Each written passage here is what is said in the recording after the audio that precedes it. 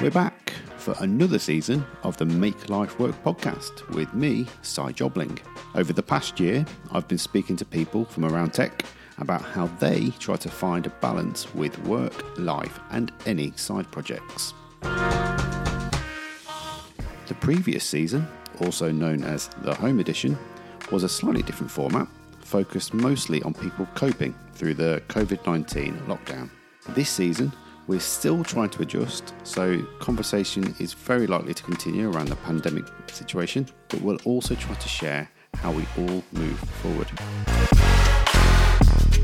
My first guest of season 4 is brand designer from the UK, Liz Elcoate. Liz is a fellow podcaster, parent, and enthusiastic creative with plenty to share about her career, her challenges, and community efforts. So let's get into it. How are you doing, Liz? I'm good, thank you. How are you? I'm all right. It's Friday, which is always good. I know. I'm feeling Friday. So, thanks for joining me. And thanks for being the first guest on the Series 4. It's great to have you doing this. Oh no, I'm setting the standard for the rest of the show. That's a bit of pressure. The worst part is we're starting with the good, right? No, it's wonderful to have you involved. It's been a bit of a break over the summer, so I'm just keen to get back into it. And as someone who is a podcaster themselves, I think it might help me get back into it a little bit as well. Oh gosh, I'm very out of practice though. I haven't done a season since the beginning of the year, so I'm feeling a bit like a newbie at all this again as well. We're just both blowing off the cobwebs and getting back into it. It's good. Yeah, definitely. So as I said in the introduction, you're like a brand designer. Does that capture your role as you like to sell yourself? And can you tell the audience a little bit about what that means to you?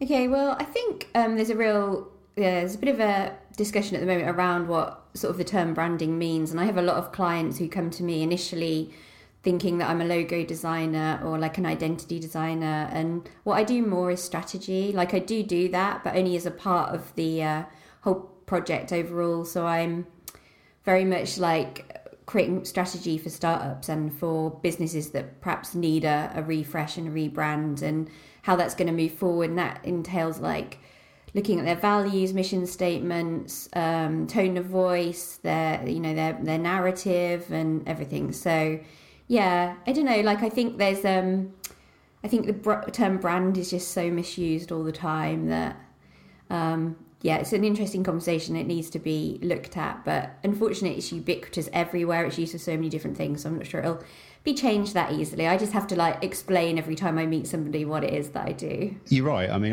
it's abused, it's misunderstood, and everyone's there's a bit of ambiguity around it, so everyone got their own interpretation. But I think you made a fair point there about it's not just logos, as a lot of people think it is. Yeah. So can you tell us a little bit about how you got into this role and what journey you took to get into brand design? Sure. Yeah. I mean, I was a digital designer for like 15 years. I have been for like 15 years, and I was being asked to do... So my role when I worked for an agency before was I was like a senior design exec, which basically entailed overseeing whole projects. So from the sort of like branding identity side through to the digital like website. So it was really big projects, and I got to work with like Great Ormond Street and the NSPCC and some really big clients, which I really enjoyed. And then when I went freelance, I was doing a lot of digital design work to start off with. So, website design. And then like as it moved more into like UI design and stuff, that kind of thing. But I was like also being asked to do a lot of like branding without people really knowing that they were asking for that. So, it would be like, can you create an identity as well? How are we going to talk about this? And how are we going to talk about us? And I then sort of was like, I'm really enjoying this, and it might be an area I want to move into. So I booked some sessions with Paul Boag, just as a mentor, to kind of talk about where I was with my career and where I wanted to go with it. And he was so helpful, and I thoroughly recommend going to see an expert, and not necessarily in the field that you want to go into, but just in running a creative business if you're ever in that situation. And he basically looked through all the work that I did, looked at the work I enjoyed, and was like, I think this would be great area for you to move into. So naively, I was like, oh, that's what I'm going to be now then.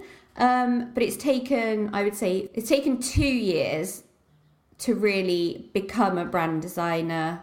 It's taken another 2 years to become really confident within that field and really understand what it is that I do. And it was a real tough first 2 years because work just dropped off, which was really scary. Was that like a mark of your career change, or was it something to do with the industry that it was a bit difficult time? I think it was a difficult time in that we were sort of going through Brexit and there's big political upheaval as well. And I think people were keeping stuff in-house to a degree. I also think that brand is becoming more and more valued again now. Now it's becoming more and more understood. And I think it was just changing careers, just being a specialist in one thing for such a long time and then becoming like a student again within another thing, because it's so different to UI design. I still did UI design to kind of keep the bills paid and stuff. But, you have to literally remarket yourself. You have to really... I had so much to learn as well. It's taken me 4 years to learn. I will always be learning because there's so much to learn. I've had some really great designers, like brand designers in my life who have sort of really helped me with that journey, like Naomi Atkinson, who I know she's been a guest on this podcast, I think. Hopefully coming back this series as well. Brilliant, yep. Brilliant. Yeah, she's just been amazing. And Chiara Aliotta, who's a Italian designer based out of Greece, who she's just such a lovely person, has been so helpful and kind with her advice. Yeah, so it's been a steep learning curve. The last 2 years it's become my proper business now. It's what I do fully, and I feel super confident, particularly in the last year, going forward with that now. So it has been, if people say like they want to change specialisms, it's not straightforward, it's not easy. And I have a lot of people contact me now going, I just really want to get into brand design. What do I need to do now? And I'm like, prepare for nil money for like 2 years. And like, I can't tell you a shortcut to becoming a brand designer. You have to go and read all the books, make all the mistakes, talk to all the people.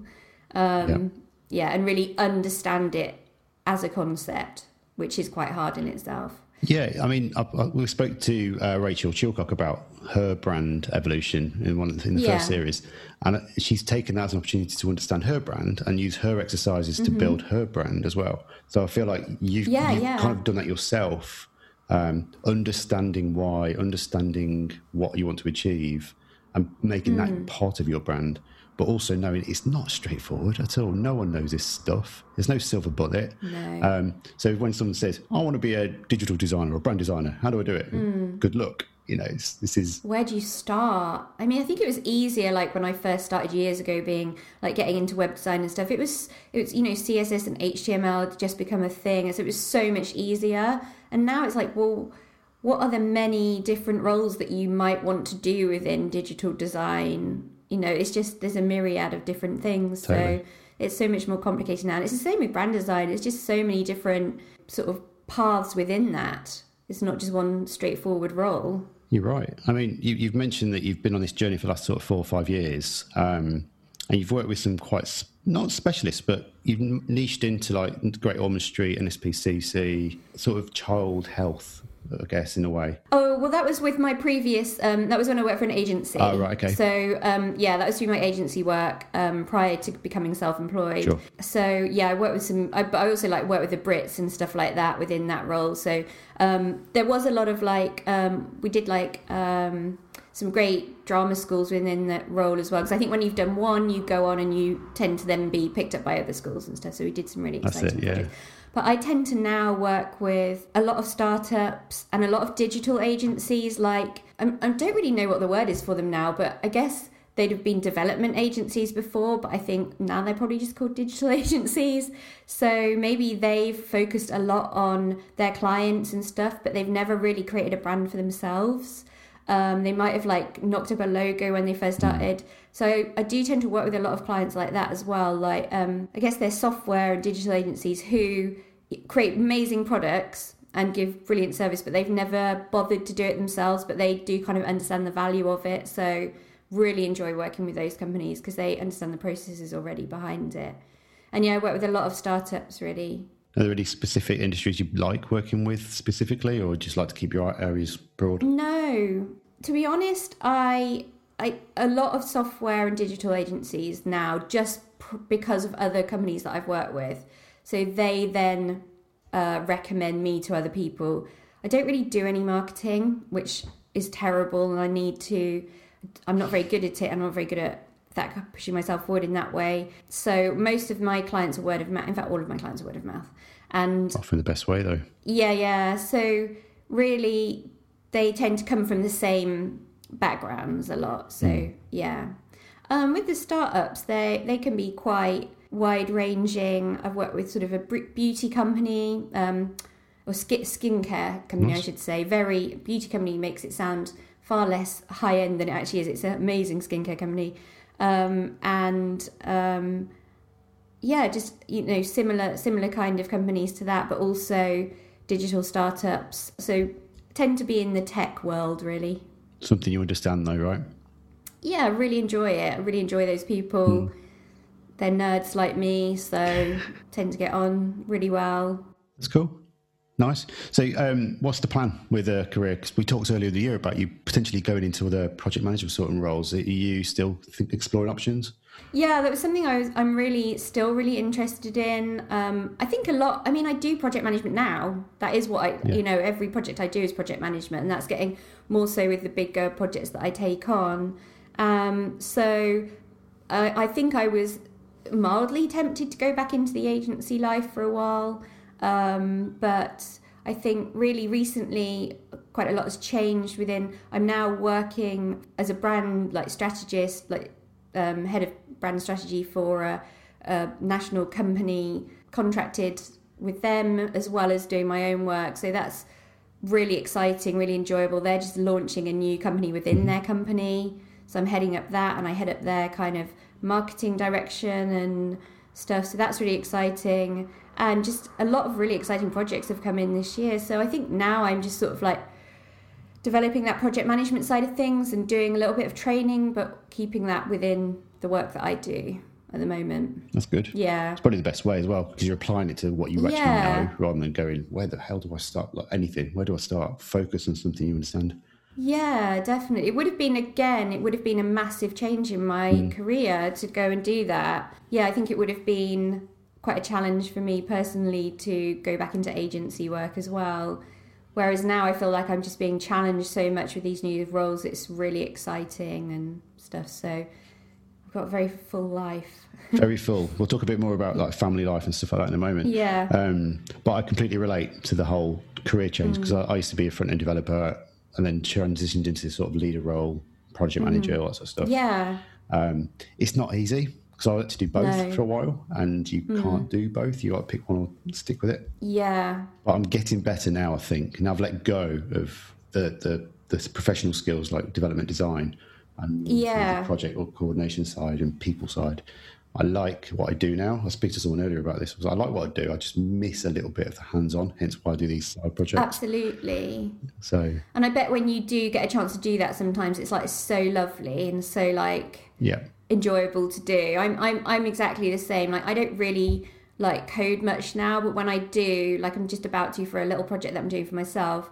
Oh, it's just so joyful. I really enjoy it. The satisfaction that you've done that and it works. You're oh, yes, I can see it. And people are using it even better. Yeah, and I think, I don't know if you find the same, but with me, a lot of my work isn't really tangible now. It's sort of, there's end products, obviously, and there's sort of, end results. But I love, the you put in code and this comes out. That's such a... For someone who's kind of got my kind of mentality, I find that so satisfying. Get it. Yeah, because I think, as well with project management, it's sort of, you're managing people, you're managing a lot of different things, aren't you? So it's more than just things anymore. It's people as well, and emotions and all the other factors you can't even consider as part of a thing. Yeah, definitely. It's good though. So let me know if you need any help with that sort of transition, because I'm quite happy to coach. And as you mentioned, Paul Boag and all the other guys that you've been working with, you can get a lot more value from reaching out and asking questions. Yeah, definitely. Yeah. I mean, is it something that you generally do yourself? Do you give your skills and knowledge out to others as well? Give it back? that's quite a difficult question to answer, because I think I used to feel that I should, and that it was part of being a generous and kind person. But people sort of take advantage of that to a degree. And I find now, like I mentioned before, I get people messaging me going, "Hi, how can I be a brand designer? And like, can you give me a shortcut to being a brand designer?" And like, I've worked really hard to find all the knowledge. And my friend is a therapist, like really amazing therapist, and has developed some really sort of particular techniques to what she does. And people do the same to her, and we talk about it. They're like, "I just want to do what you do, so can you just quickly show me how to do that?" And I'm like, "Sorry, no." People are lazy though, right? You know, I think as a generation thing, I don't know if it's me and being an older man, let's say, I've noticed people that are getting into work professionally now expect so much more up front rather than investing that time. Whereas, well, from my generation, I was like, no, you have to bust a gut to get where you want to be. You know, it's not just a thing that you can pick up. Absolutely. And I'm very happy to share what I know, but I have finite amount of time being a family man as well. So I will give what I can, and we could talk about the community stuff that we do later on. But that's how I tend to share my skills and knowledge. Yeah.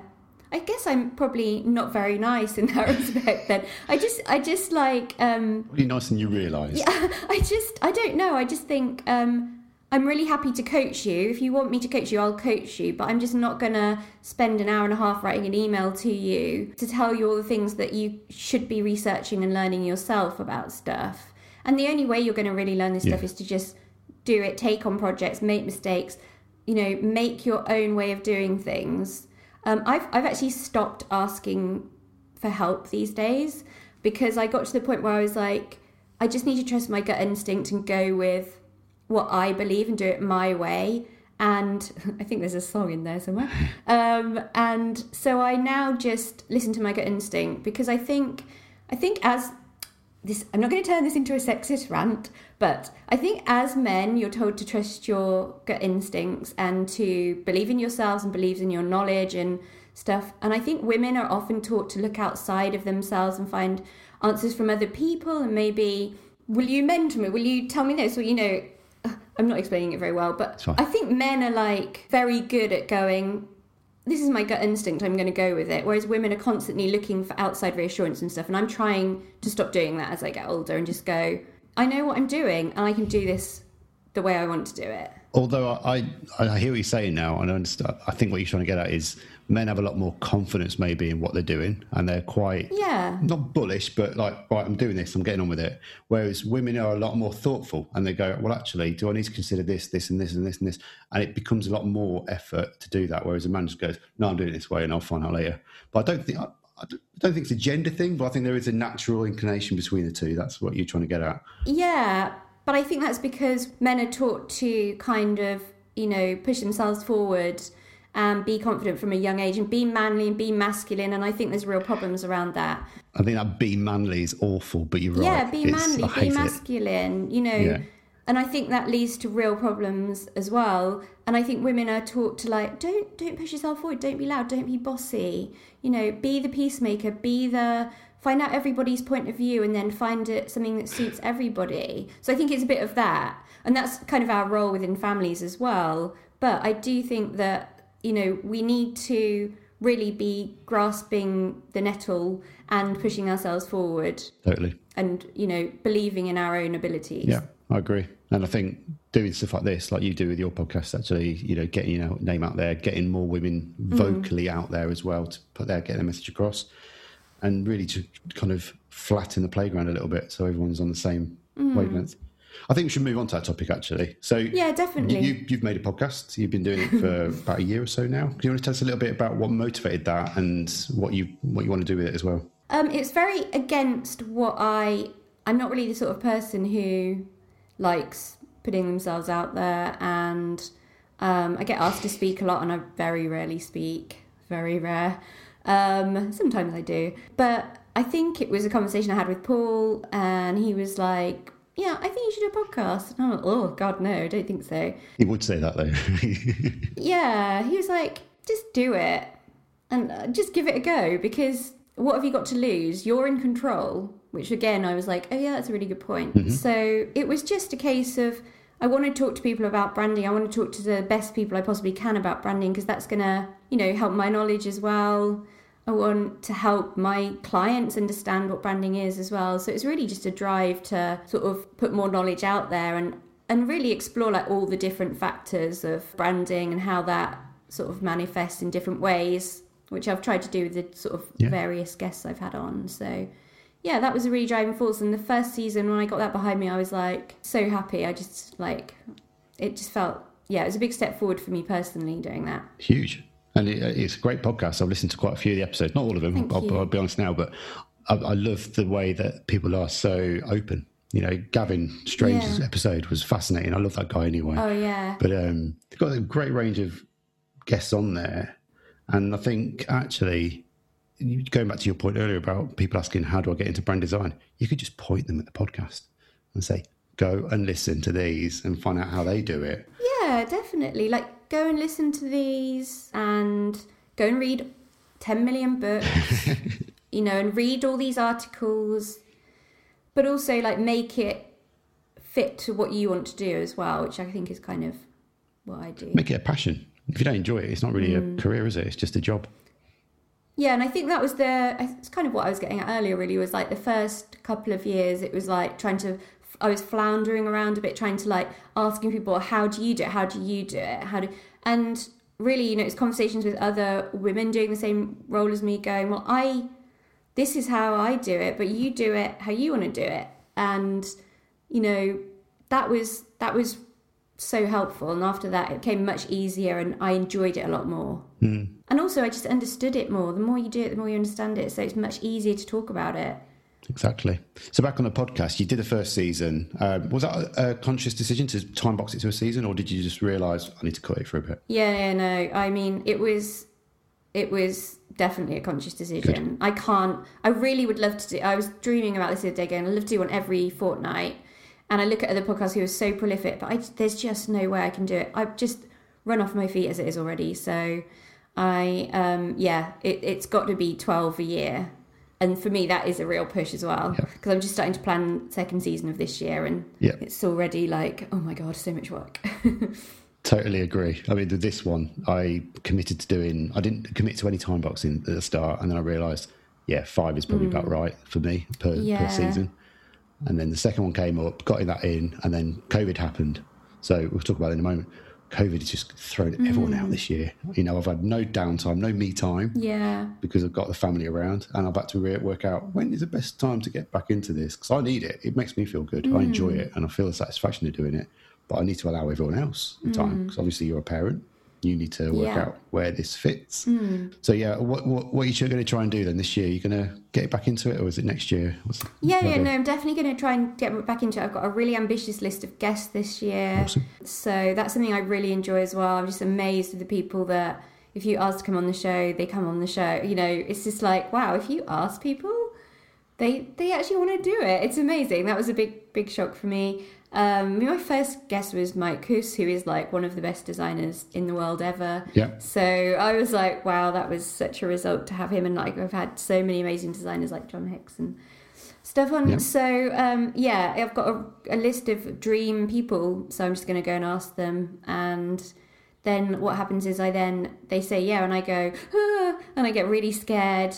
And then really petrified, and then we do the recording and it's great. And then I'm like, phew, until I start getting scared over the next one. So it's quite an anxiety-making experience for me. It's an emotional experience, I agree. I love this part. I love recording the conversations and having them. I stress through the edits and I stress through the release, because that's the bit where I'm like, this can go horribly wrong. But, it's... Yeah, I agree. So you're going to get back into, you got your hot list of guests, and hopefully by the end of this year we'll get something, or is it when it happens? Yeah, definitely by the end of this year. Okay. Yeah, I've just started doing a degree as well, so that's kind of like on the side. So it's going to have to fit around that. It's going to have to fit around my other role that I do as the head of brand, and it's going to have to fit around stuff. So it'll get done. You'll get in there. We'll work it out. So tell us about this degree then. That's another one that it's worth covering. Well, I'm just doing like psychology degree, so it's just something that's always interested me. I think it will really help with work as well, and fascinates me. I'm really fascinated by the human condition, very pretentious, and just learning what makes people tick. So I start that at the end of September. So right. So is that a 2-year, 3-year, 4-year? Psychology is a long course normally, isn't it? that's 3-year, yeah, 3 Right. years. So Excellent. yeah, so I just like to really set myself things to do. So Take on all the Yeah. things and somehow I'll make it work. yeah, I just really like to make it as stressful as possible. But how do you, I mean, Yeah. this podcast is all about balance, right? It's trying to find, there's no right or wrong way, but how do you Yeah.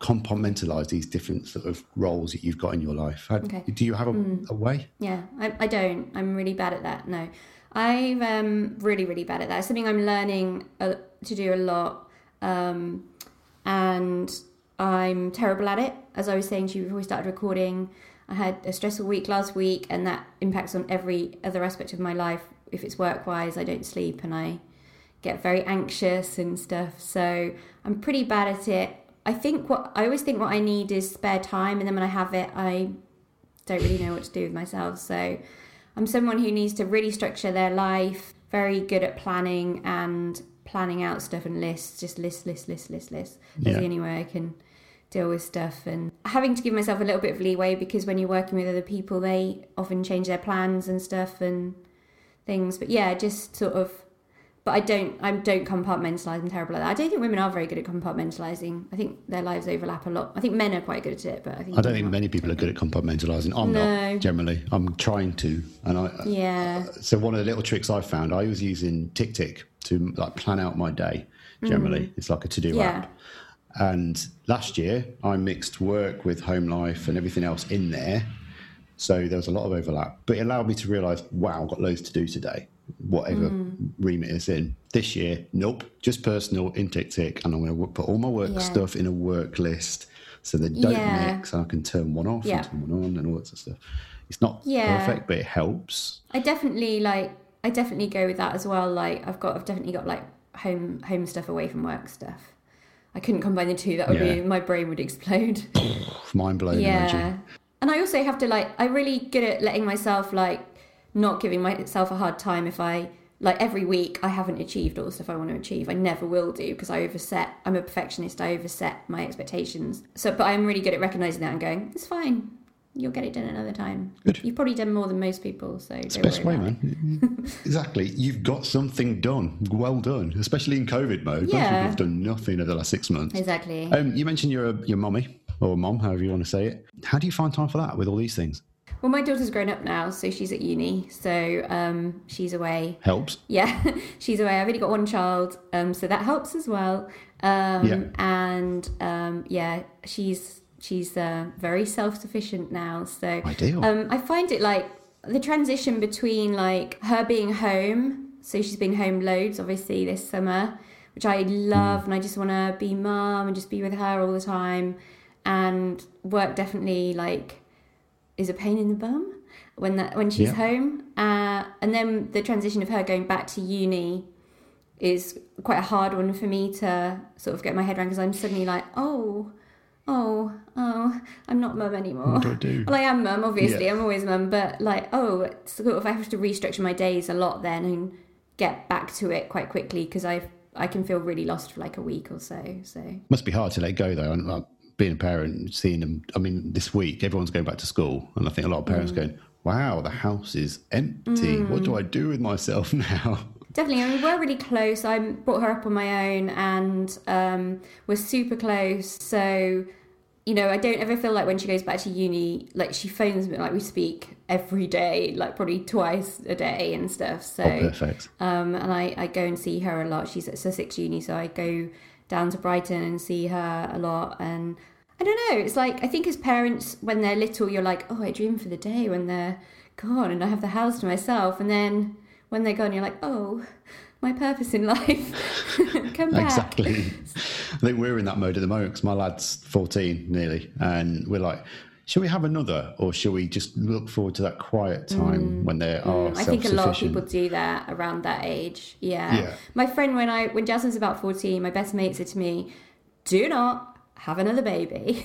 He was I know it's tempting. I know you've got all the feelings. But he's don't do it, because you've done a great job. You've got one. You've done a great job. She's wonderful, and it's going to be really starting all over again. And you've forgotten what that was like. I was like, yes, you're right. You're so right.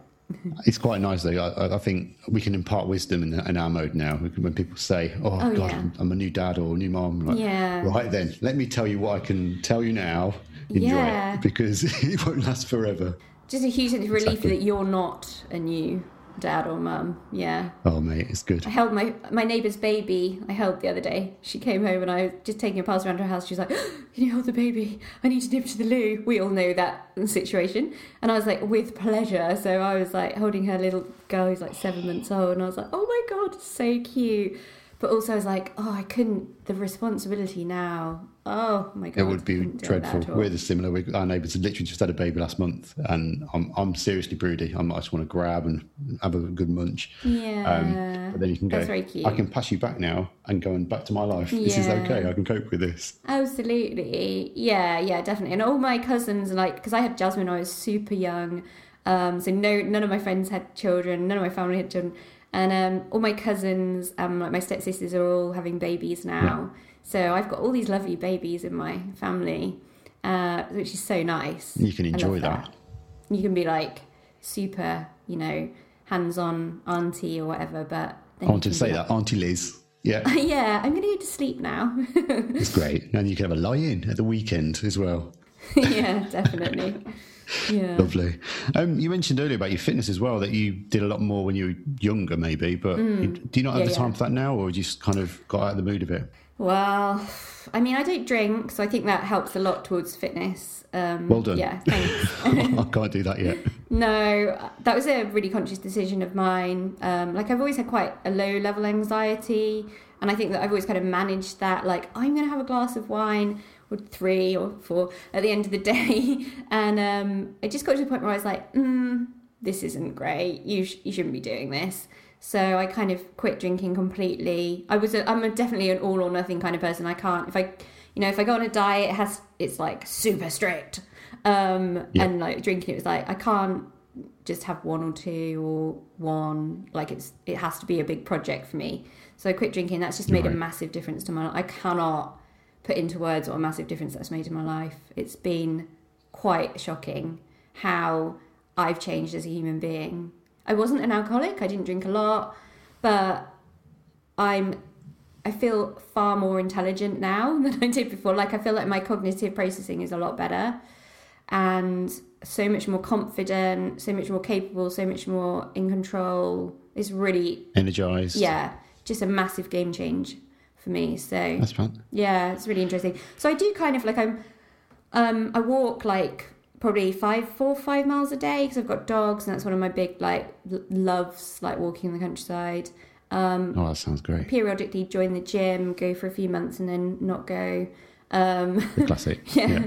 And I want to get back into running, but I've got, my calf muscles are like not great from years of riding, and I haven't got a lot of elasticity, so I always end up getting injured whenever I run and stuff. And I ride as well, so you get out and about then. That's good. So I do a lot of like general fitness, but I don't like go and pound it in the gym for an hour. No, I couldn't do that anymore. I just find it a bit humiliating. Yeah, it's horrible. It's like a vanity environment anyway. I don't appreciate that. I do it for my own well-being, if anything.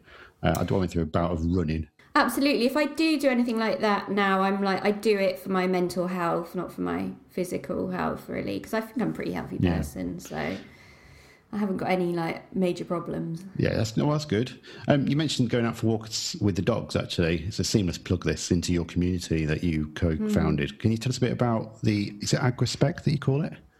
Yeah, AgRespect. Oh, my one true love. There we go.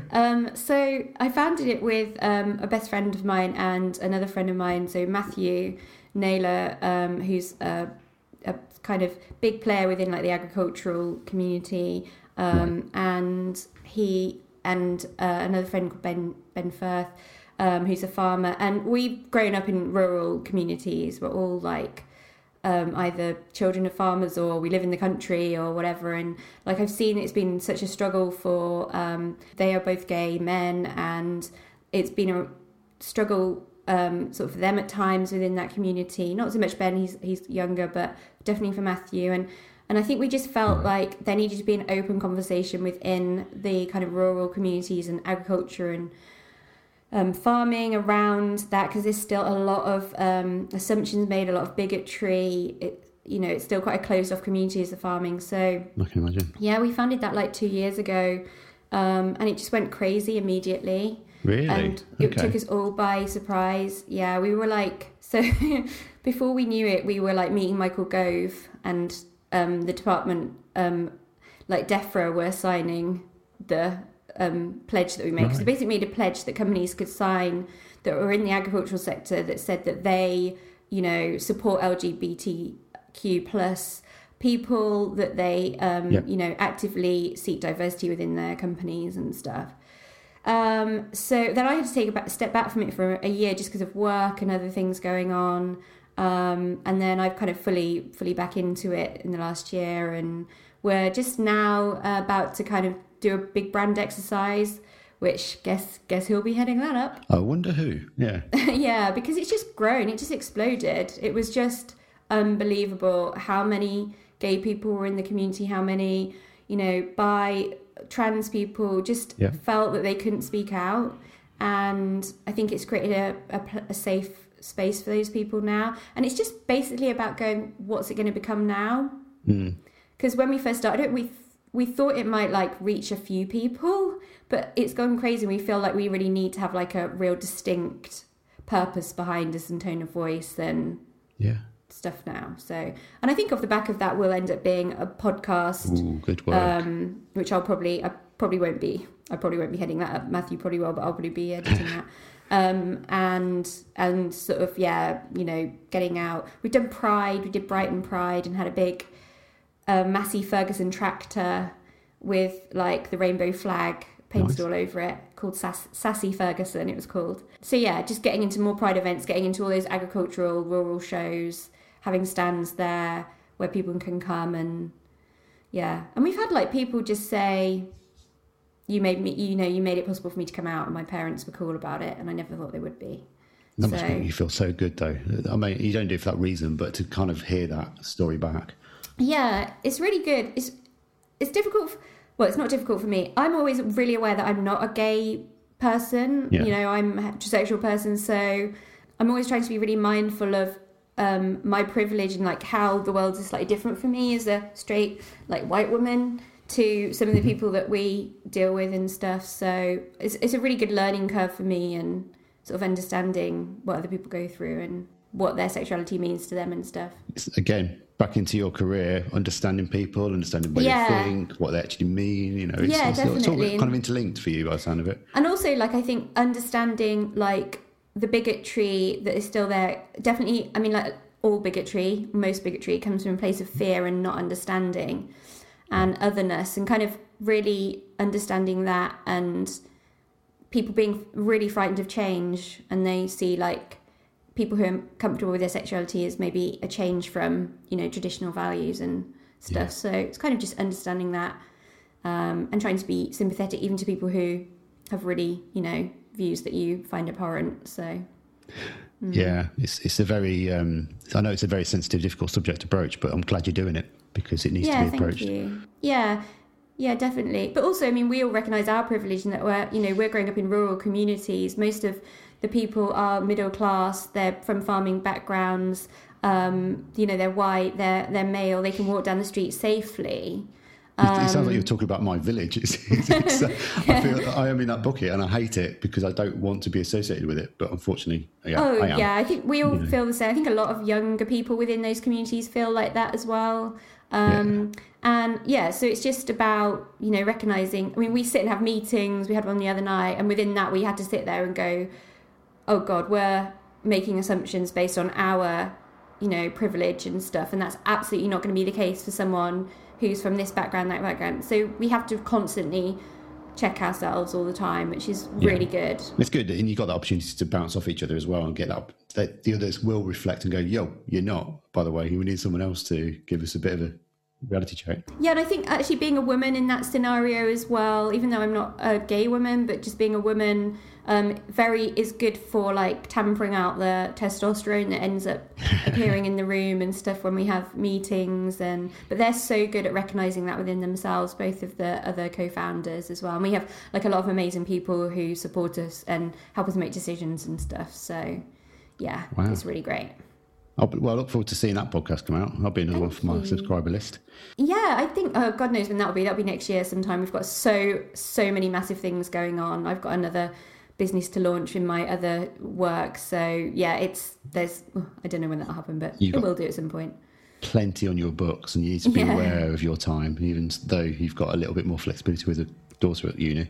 Yeah. On that, I think we're close to the end of our time, unfortunately, and I could be here all day with you, quite frankly. There's lots of stuff we could go through.